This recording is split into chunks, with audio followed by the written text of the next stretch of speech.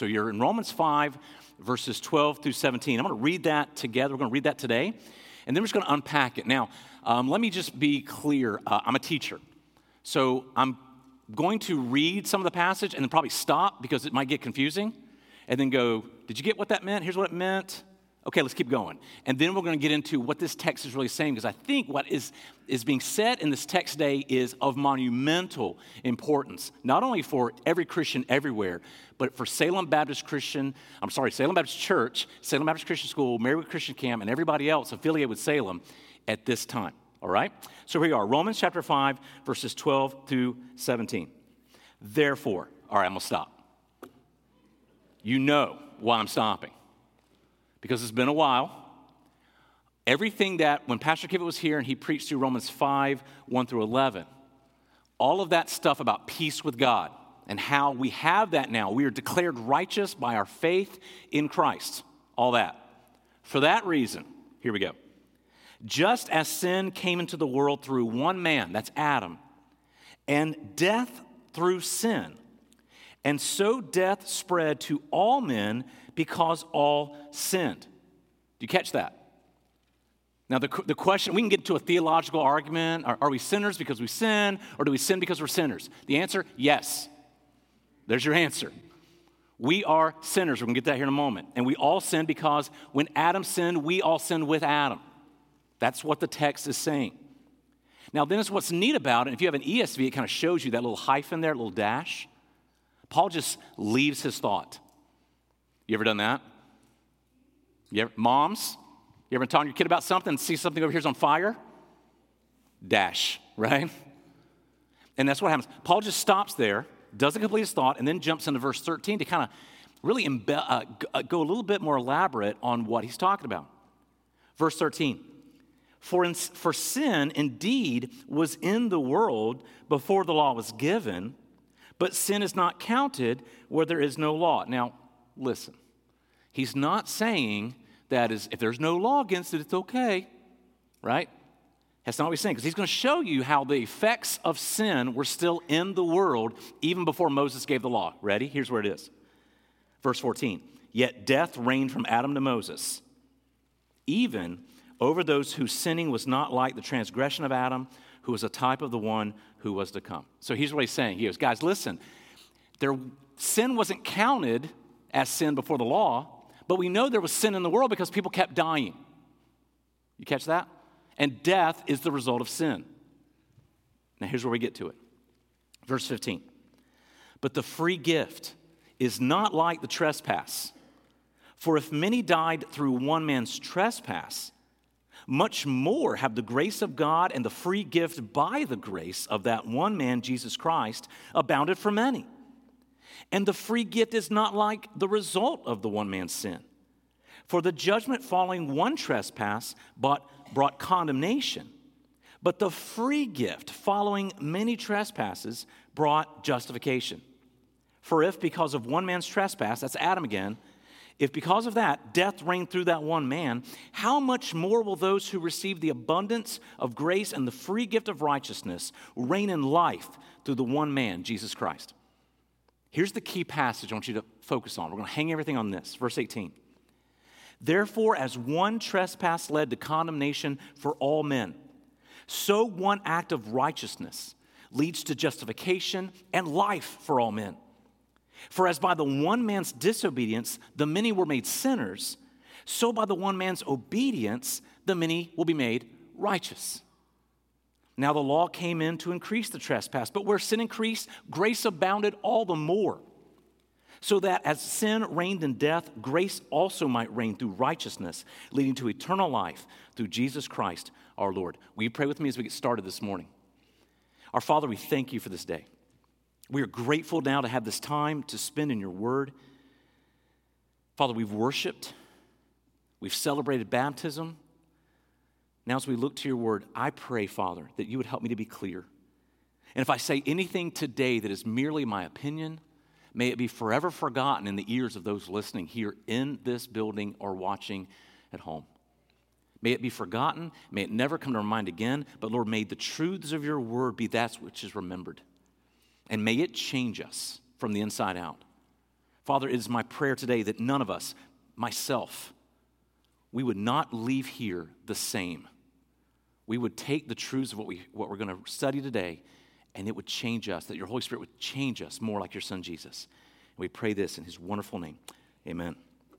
All right, so real quick, as we start this, I want to give you a quote this morning. One of my favorite guys, my students will tell you, I use this phrase, one of my favorite dead guys, all right? I love Dr. Martin Lloyd-Jones. Dr. Martin Lloyd-Jones, a great pastor. You can get his sermons. You can listen to his sermons free all the time. I would suggest, if you got an earbud in, put that in and get a dictionary because he takes you some deep places, and he is very well spoken. But here's what he says about this passage. He says, the whole story of the human race can be summed up in terms of what has happened to Adam and in what has happened and will yet happen because of Christ. Every human being you meet, you, me, everyone, it can be summed up as in what has happened to us because of Adam and what has happened to us because of our faith in Christ. So I want to talk today about this idea, in Adam, in Christ. And what I'm going to do is kind of go over three things, what I see in this passage, and there's probably more, but three things I see in this passage that we, by virtue of our birth, we have in Adam. I'm going to start there first. So I got to start with the bad news, all right? Let's go right to it. First, in Adam, we have received death. And that's in verse 5, 15, and 17. It says, many died through one man's trespass. And then later it says, because of one man's trespass, death reigned through that one man. So very clearly, we see that death is the direct consequence of sin. Now, you know this. Death begins as a spiritual separation from God. All right? If you're born in this world, as you're conceived, you are now under the penalty of sin and now separated from a holy God. That's how it is. That's how it is. Now, when your children are born, nobody believes that, right? Oh, they're so perfect, right? Beautiful. Nobody, like if I came to visit you and you just had your baby, you know how the obligatory pastor visit? You know what I'm talking about? Owen was born on Sunday, and we had so many visitors that day, and I think it was just for all of you to verify the birth so that we weren't skipping church. Like, is this real? Is this a real baby? All right. And we go, if I walked into there and I was able to talk to you, if you let me hold your baby, now, new moms, you know what you do? Can I hold the baby? Sure. Here's some sanitizer. Get some more. Go all the way up. I mean, right? So now you've let me hold your baby, and if I look at your newborn baby and I say, wow, born in sin, separated from God, right? You would ask me not to return, but that's the fact, isn't it? Now you're like, I don't know. All right, wait till that child gets older. And you're like, yep, sinner, born in sin. Pastor was right, okay? We are all born separated from God. And that culminates till an eventual physical death. It says in the passage, death spread to all men. And there's beautiful stuff caught in the language there. It actually carries the idea, or could be compared to, an odor entering the front door of your house or room and then wafting through every nook and cranny until it permeates the whole room. That's the idea. Death spread everywhere. It's all in. You just can't get rid of it. This image should not be missed on us this morning. Death has infiltrated and saturated every aspect of our lives. The author of Hebrew in Hebrews 2:15 tells us that we are literally held in slavery all our lives by the fear of death. It's true, isn't it? I mean, we can see it on television when we see ads for Nugenics.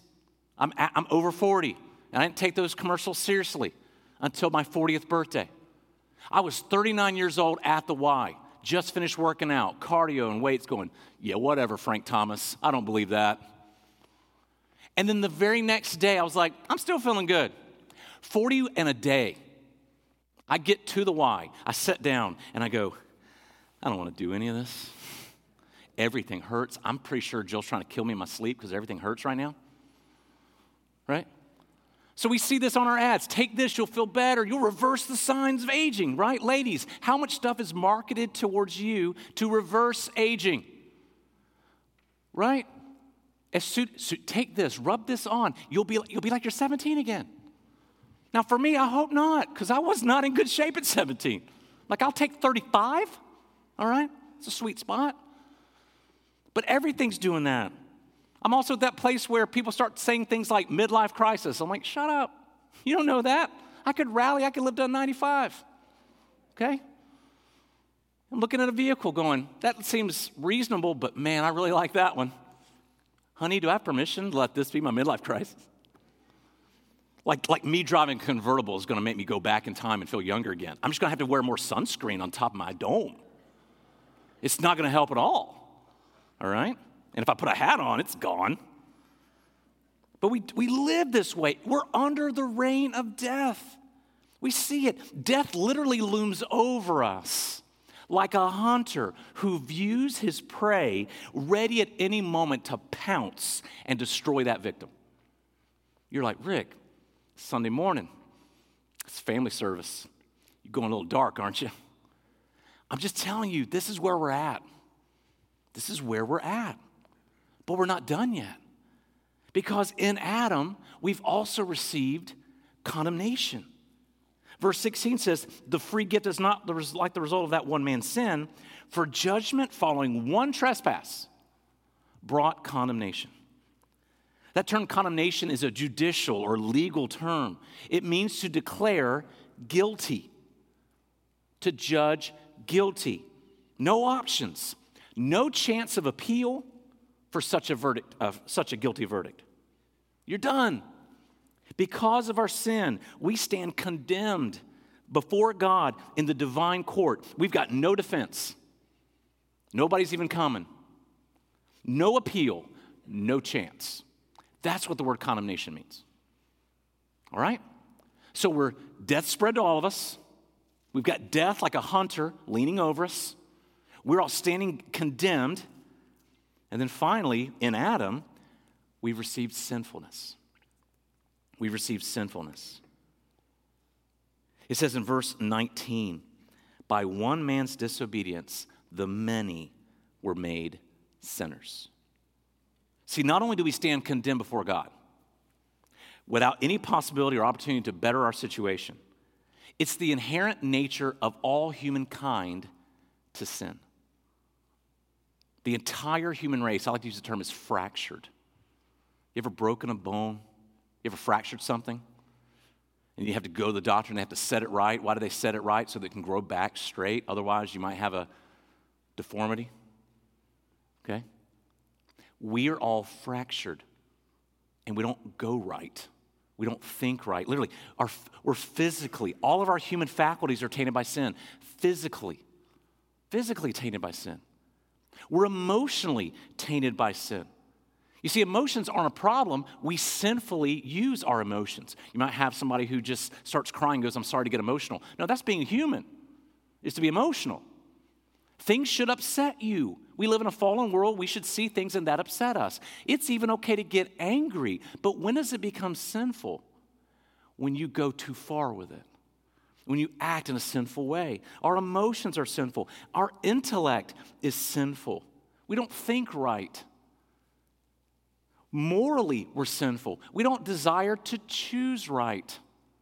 I mean, just think about it just for a moment. How many of you, even those of you who've been saved for such a long time, when you feel like at work you may be in trouble for something, there's that inside that goes, hey, you could probably blame so-and-so.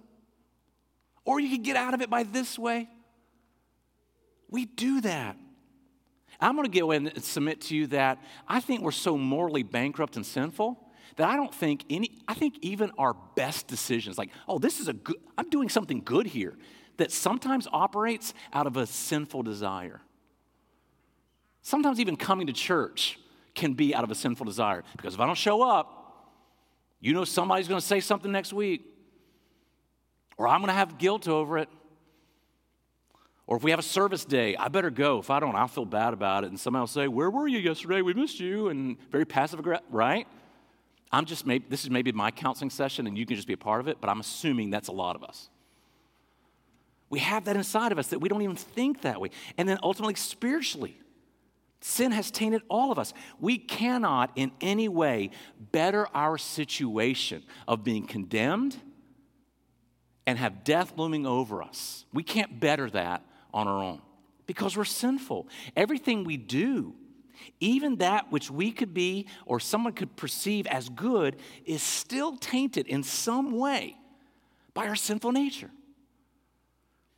Now you're like, Rick, you're making me feel bad. I don't want to make you feel bad. I want to show you that you are bad. That's the goal. Like I've heard before, it's one of those things where I've heard it said, but now I've said it so many times, I don't know who told me that, so it's this. There's no such thing as good people and bad people. There's just bad people. You get it? That's what the scriptures tell us. There's just bad people. But wait a minute. So in Adam, to say our condition is severe would be the biggest understatement in this solar system. We are in desperate need. Our condition in Adam is marked by inherent sinfulness, separation from God, condemnation from God, and no possibility to better this on our own power. However, now what a beautiful word however is. However, those of us who've placed our faith in Christ alone have been placed in Christ at the moment of our salvation. CJ's baptism today was his declaration that his salvation put him in Christ. He was already there. You and me who have put our faith in Jesus are now in Christ. And that's got monumental importance. One author says this, Paul's point here is not so much that the groups affected by Christ and Adam respectively are coextensive, meaning that, how bad it is. His point was to show this, that Christ affects those who are his just as certainly as Adam does those who are his. That Christ affects those who are his as certainly as Adam affects those who are his. So we are obviously, we don't have to do this. We don't have to go around the room and ask you. We can all see how we have been affected by Adam, right? We know it. We know it. You're going to be at work tomorrow going, I'm in Adam. But what the author here, what Paul is trying to tell us is that just like your effects because of what Adam has done, his sin, just like how Adam affects you, Christ now affects you. All right? So let's look at what we get or what we've received in Christ. First, in Christ, we've received grace. Verse 15. For if many died through one man's trespass, much more have the grace of God and the free gift by the grace of that one man Christ, Jesus Christ, abounded for many. Grace is a really beautiful word. It's the Greek word that means undeserved, unmerited, special favor. That someone has put a favor on you. They favor you, all right? I don't know what your family does if you have multiple children. Our kids fight over who's the favorite kid. They do. They do it. I think they're doing it more like tongue-in-cheek, but I don't know. I might have to have a conversation. But we might say, hey, guys, come in. We got some work to do. And the first one in goes, I'm here because I'm the good child. All right? And then I've never heard the one that comes in last go, here I am, the disappointment. Okay? That's what I would have done. All right? But listen, all three of my children, I don't have a favorite child. Depending on the day. But I don't really have a favorite child.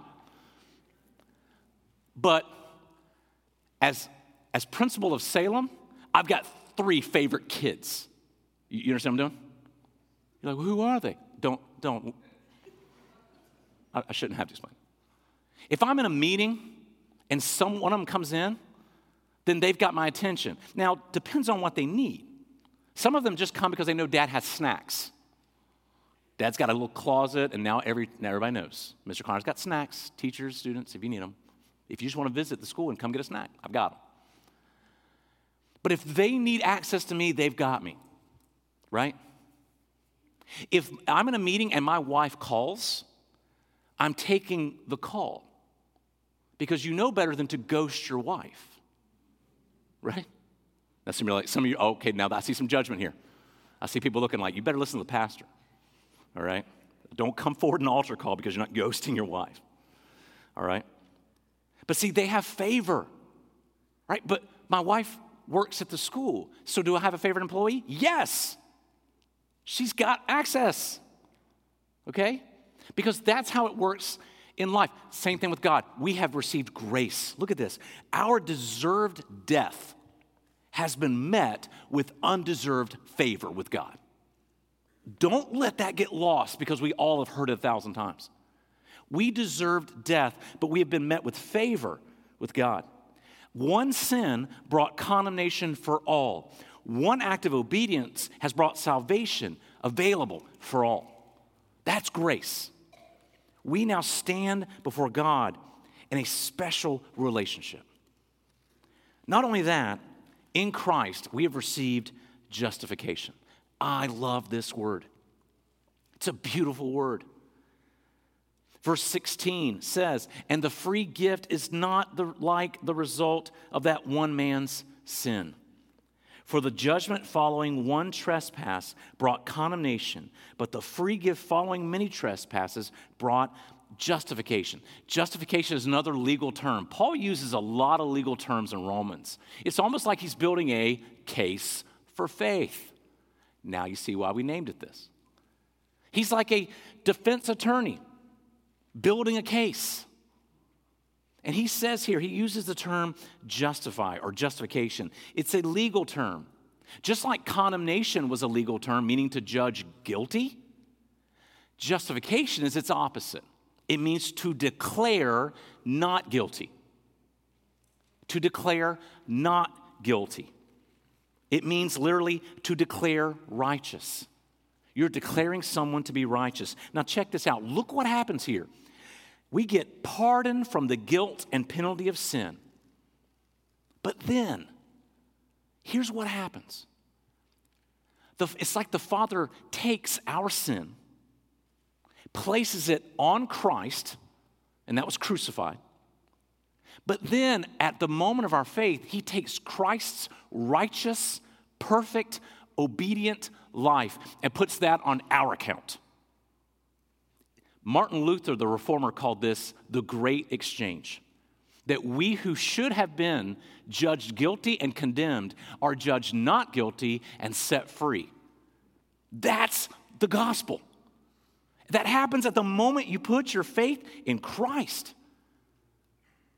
And that should affect us. That we all stand completely declared to be righteous. And God declares us righteous solely on the basis of the merits of Christ's righteousness. It's not me. I didn't do it. You didn't do it. Remember, you can't do anything to better your situation. This is often called a gift righteousness, not earned. One theologian calls it an alien righteousness, meaning it comes from outside of you because you can't do it.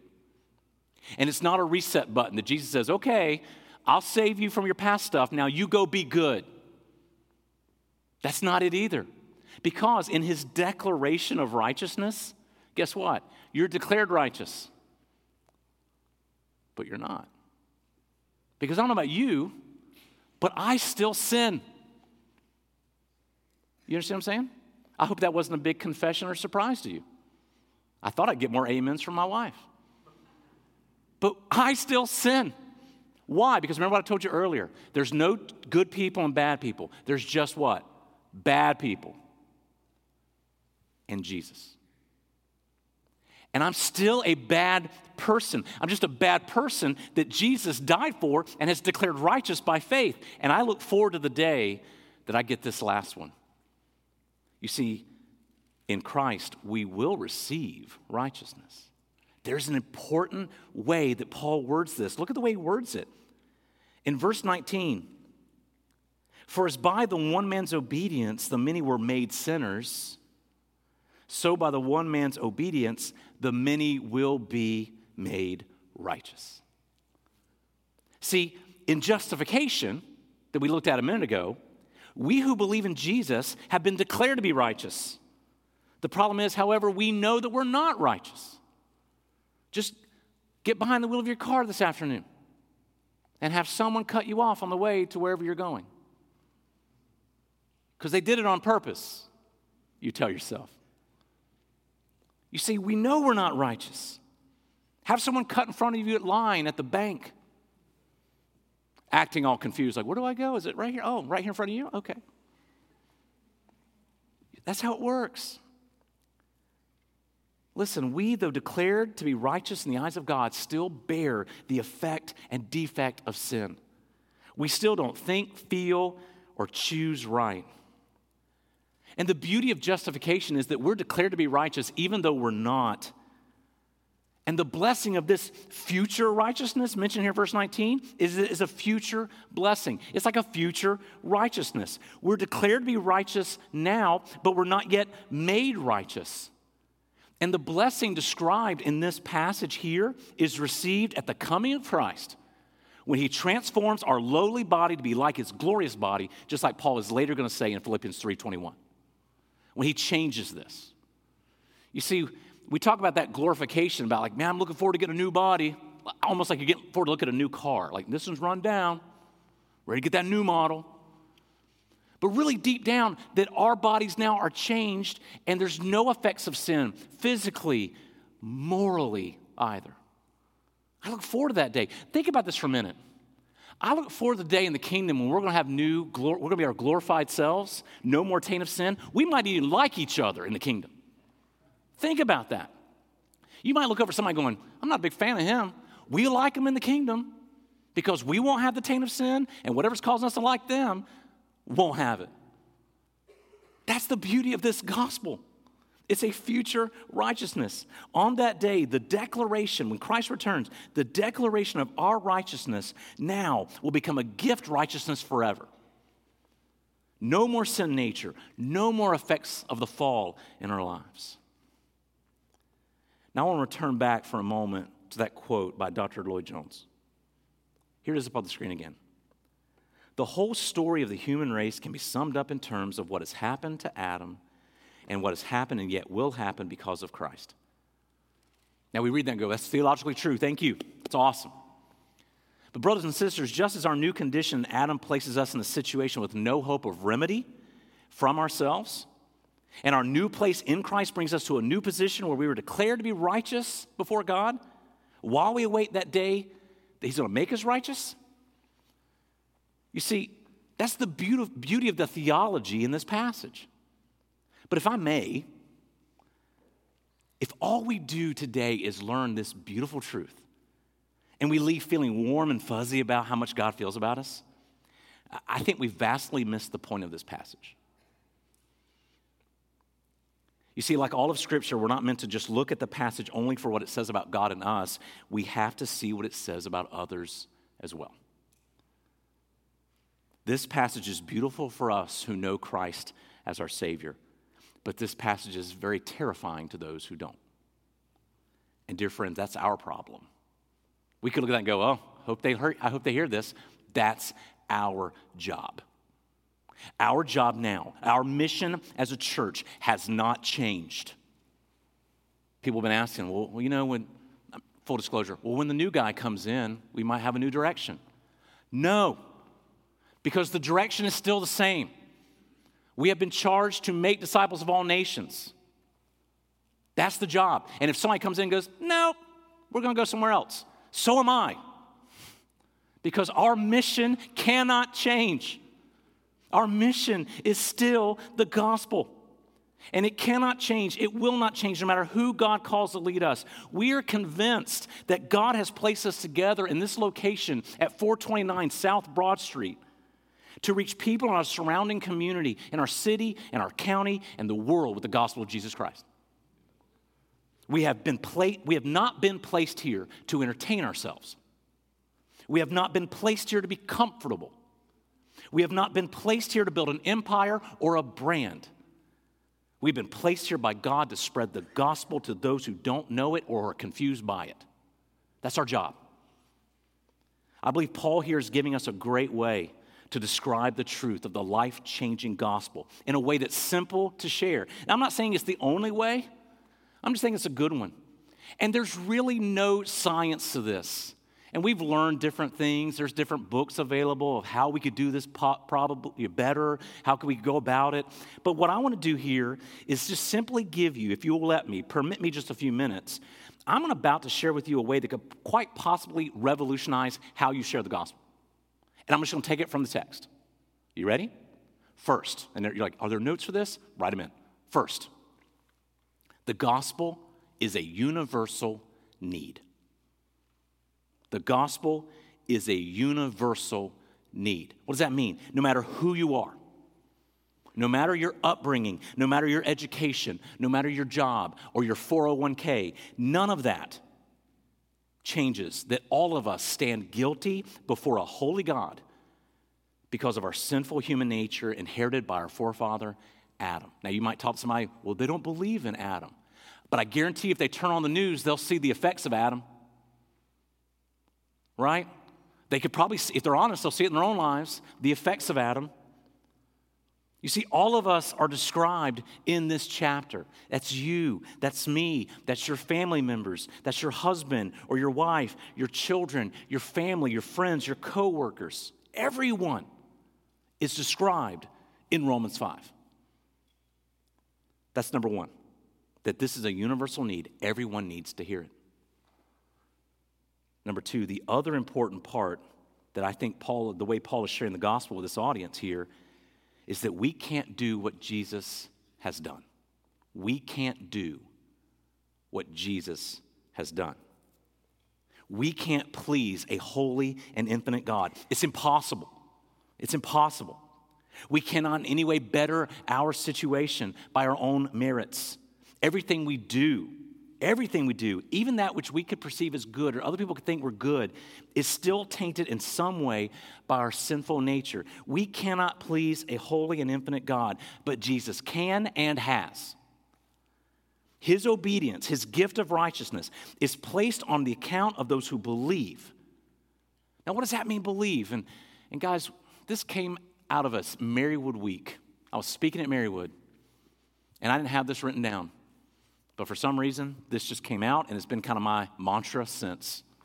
What does it mean to believe in Jesus? It means that you believe that he is who he and the Bible says he is, that he's God, and that he did what the Bible says he did, that he died for your sins, was buried, and rose again. If that's what your belief is, that's salvation. Jesus is who he says he is, and he did what the Bible says he did. We are declared to be righteous by that faith in Christ now. We will be made righteous at his return. We who were once in Adam, worthy of death and lost forever, are now in Christ and receiving his grace. We receive that and eternal life forevermore. Brothers and sisters, that's the gospel. Nothing else. Not good works, not good actions, not church attendance. That comes later. We'll talk about what that means later, but let's focus on the gospel. Our job is not to go out of these doors and make church attenders or good people, good voters, good citizens. It's not our job. Why? Because there's no good people and bad people. There's just bad people and Jesus. And our job is to explain that. That's what we must share with the men, women, and children who surround this spot of land at 429 South Broad Street. This gospel is what motivates the staff at Marywood Christian Camp each year to give up their summers to serve in various ways to hundreds and thousands of young people each year. You ask people, why would you want to do this? Why don't you go, it's summer, go have fun. Have you ever heard us say that to each other? Why don't you just go have fun? Guys, sharing the gospel is fun. Maybe you're doing it wrong, but it's fun if you're sharing it the right way. This gospel is what motivates and drives the faculty and staff of SBCS to sacrifice higher paying wages to come and not only to teach students each day, but to make sure that each student hears and understands the gospel. This is what drives many of you to go outside of these walls, in your neighborhood, at your work, at your school, in your office, to make sure that when given the opportunity, you are able to share the beauty of this gospel with people who desperately need to hear it. This must be the culture of Salem Baptist Church no matter what. No matter who God calls to be our senior pastor. The culture of Salem Baptist Church has to be set before we call a pastor. If we think a senior pastor is going to come and give us a culture, we're fools. We can define that culture and say, we're about the gospel here. And we're about going out and sharing that gospel and reaching the people of this community. That's what our job's about. We have to rid ourselves of any trappings that'll take that away, whether it be comfort or personal desires or any other thing that could shackle us, so that we could be free to go from this place and proclaim that we were in Adam guilty of judgment and condemnation and death. But Christ has given us grace and justification and will someday make us right with him forever. Friends, that's our mission. And can I tell you, it is a glorious mission. It is a glorious mission. So let us now go from this place today, emboldened by the Word of God, to proclaim this beautiful gospel at every opportunity. Will you pray with me today? Father, your word is clear. We have a mission. And that mission doesn't change by time, location. It doesn't change by the pastoral staff here. It doesn't even change when people leave us and we have an all-new congregation. The mission remains the same. Father, forgive me where I've lost sight of that mission. Sometimes I can get distracted by lesser things. And I pray for my friends here who may be with me. I pray that all of us, as we leave this place today, we would be comforted in what we are in you. How even though we stand before you worthy of condemnation and death, because of faith in Christ, because of what your Son has done for us, we stand before you declared righteous, even though we know we're not. And that's all by your grace. And we look forward to the day when you're going to return and you're going to make all things right and you're going to make us righteous. And Father, as we like to pray around here, we pray that if it's your will, that would be today. But Father, if I may, there are people in this community who need to hear this gospel. And as much as I would love to see your Son Jesus today, will you give us more time so that we can go out now and we can share this gospel, maybe where we failed in the past, that we can do it now? Whatever time you give us, Father, let us occupy our time with sharing the beautiful message of who we were in Adam and now who we can be through faith in Christ. Embolden us, make us men, women, and children who love nothing more but to share the beautiful gospel. We pray this in your Son's beautiful name. Amen.